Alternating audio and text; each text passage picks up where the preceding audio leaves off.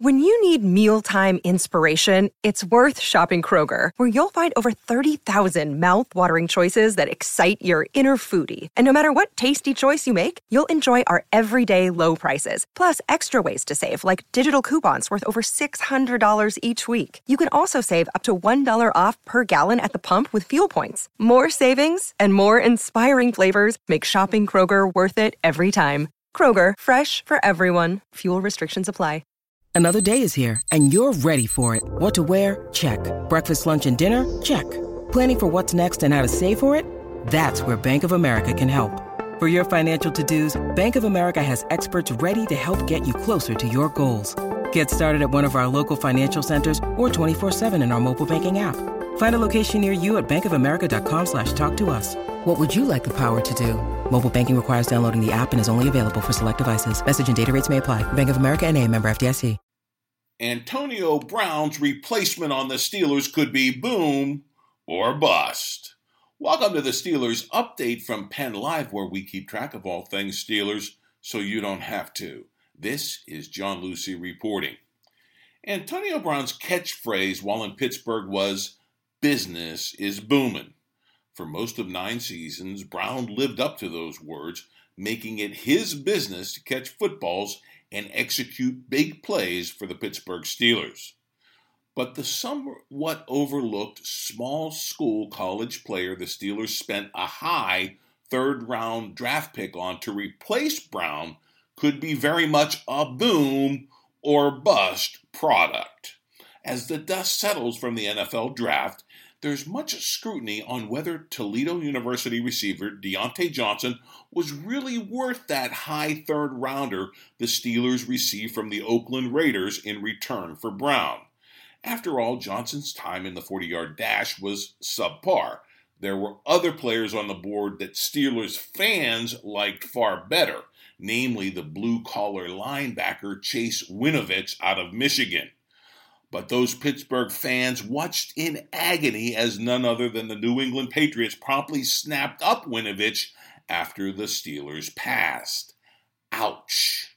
Still, all this small school criticism of Johnson could well have been applied to Brown himself and to Ben Roethlisberger, along with a number of other Steelers stars over the years. As the Pittsburgh Post-Gazette writes, the Mid-American Conference from which Johnson hails has been a source of talent for the Steelers over the decades. The Post-Gazette writes, quote, "For a team that has a pronounced history of using their top draft choices on players from Power 5 schools, the Steelers have never been shy about stepping down in size and dipping into the MAC to find players.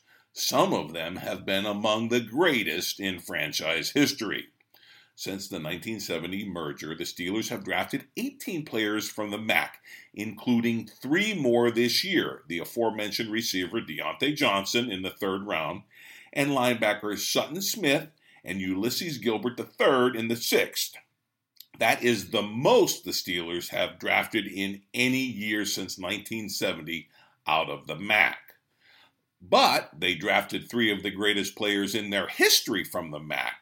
Jack Lambert out of Kent State in 1974, Ben Roethlisberger out of Miami, Ohio in 2004, and Antonio Brown out of Central Michigan in 2010. 2 other Steelers legends from the MAC, James Harrison out of Kent State and defensive tackle John Banasek out of Eastern Michigan, were undrafted, unquote, all according to the Post-Gazette. That said, no one's saying here that Diontae Johnson will land in that rarefied company of those past Steelers greats out of the small conference. But his being from Toledo is no reason to torpedo his selection in round 3 by the Steelers. And as for whether the Steelers could have taken Chase Winovich in the 3rd and still landed Johnson later, this is a much tougher call. Buccaneers coach Bruce Arians is on record saying Johnson was on his shopping list in the 3rd round.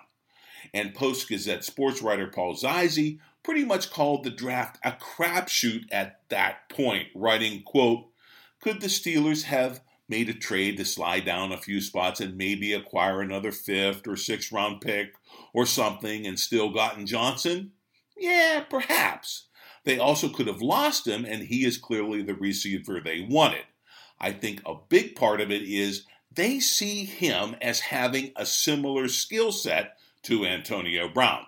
He apparently runs excellent routes, and he apparently is excellent at catching the ball. And while his 40 time wasn't off the charts, he is quick and seems to be one of those players who plays faster than his straight ahead speed.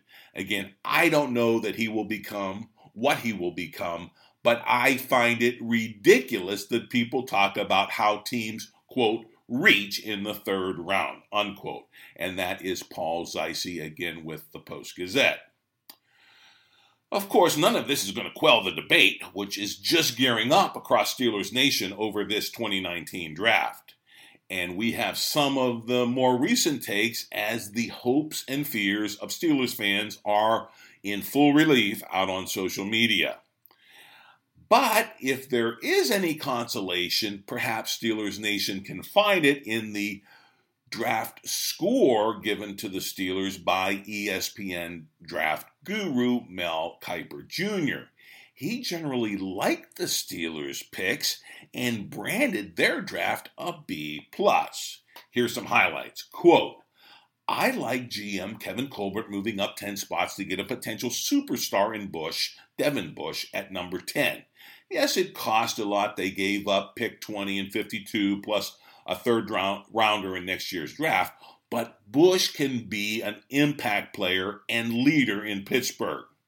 Elsewhere, Pittsburgh added a wide receiver with the pick it got in the Antonio Brown trade, Deontay Johnson at number 66. Actually, he reminds me a little bit of Brown on tape, but he's not an elite athlete. We obviously can't expect him to be close to Brown, but if he gets into the rotation as a rookie, that is a win. Cornerback Justin Lane at number 83, a converted receiver, could be a starter as a rookie. I thought he had a chance to go in the top 40 picks, unquote, and that is all. Mel Kiper Jr. giving a good B+ grade to the Steelers draft. Still, the Steelers taking tight end Zach Gentry in the 5th round seems to be another controversial pick. And once again, that 5th rounder is the 2nd pick they got from the Raiders in return for Antonio Brown. Alex Kozora with SteelersDepot.com, who did extensive film study on players in the draft, said this of Gentry. Quote, well, you never know who's going to wind up being available later on. It's easy to let hindsight be your draft guide, but I do think taking Gentry in the 5th is going to wind up being my least favorite of their 9 picks. Now, my take is this. The Steelers made one of the biggest moves in the entire draft by making that trade with the Broncos and going up 10 spots to grab that much-needed middle linebacker Devin Bush out of Michigan. For me, everything else about the draft is literally gravy because we got Bush and because we answered the question of that big hole in the middle of the defense. The Steelers' defense in 2019 should be night and day from the porousness of the past 2 years. And Bush will be the big reason why as he steps in for the injured Steelers star Ryan Shazier. In addition to the question marks surrounding Deontay Johnson, there are even bigger ones associated with that 5th round pick we were talking about, the big tight end Zach Gentry out of Michigan. In a sense, the Steelers traded away Brown for these 2 players, Johnson and Gentry, because they are who the team spent the Brown picks on. But was it a good deal? Sure, Gentry is a big body tight end with a huge catch radius, but he's rigid getting off the line and his blocking remains a work in progress. He could be an inviting red zone target for Big Ben, or he could have trouble getting off the bench and off special teams. If these raw college players flame out, it will leave the Steelers shorthanded when it comes to replacing the sure hands of Brown and also Le'Veon Bell, who's also playing for another team. So even though we know who the Steelers are going to replace Brown with, that's Johnson and Gentry, we don't know the answer to the real question. Will those players come anywhere close to making up for the production Brown provided this offense? Did the Steelers make a big reach in the draft, or did they land the right pairs of hands to, if not match Brown's production, to at least get the job done now that Brown and all his booming business of catching the football in Pittsburgh is out of business for good? Only time in those dog days of Steeler training camp in August will tell, so stay tuned. Meanwhile, download the Steelers Update podcast wherever you download your favorite audio, and of course, log on to PennLive.com anytime for your real-time Steelers news.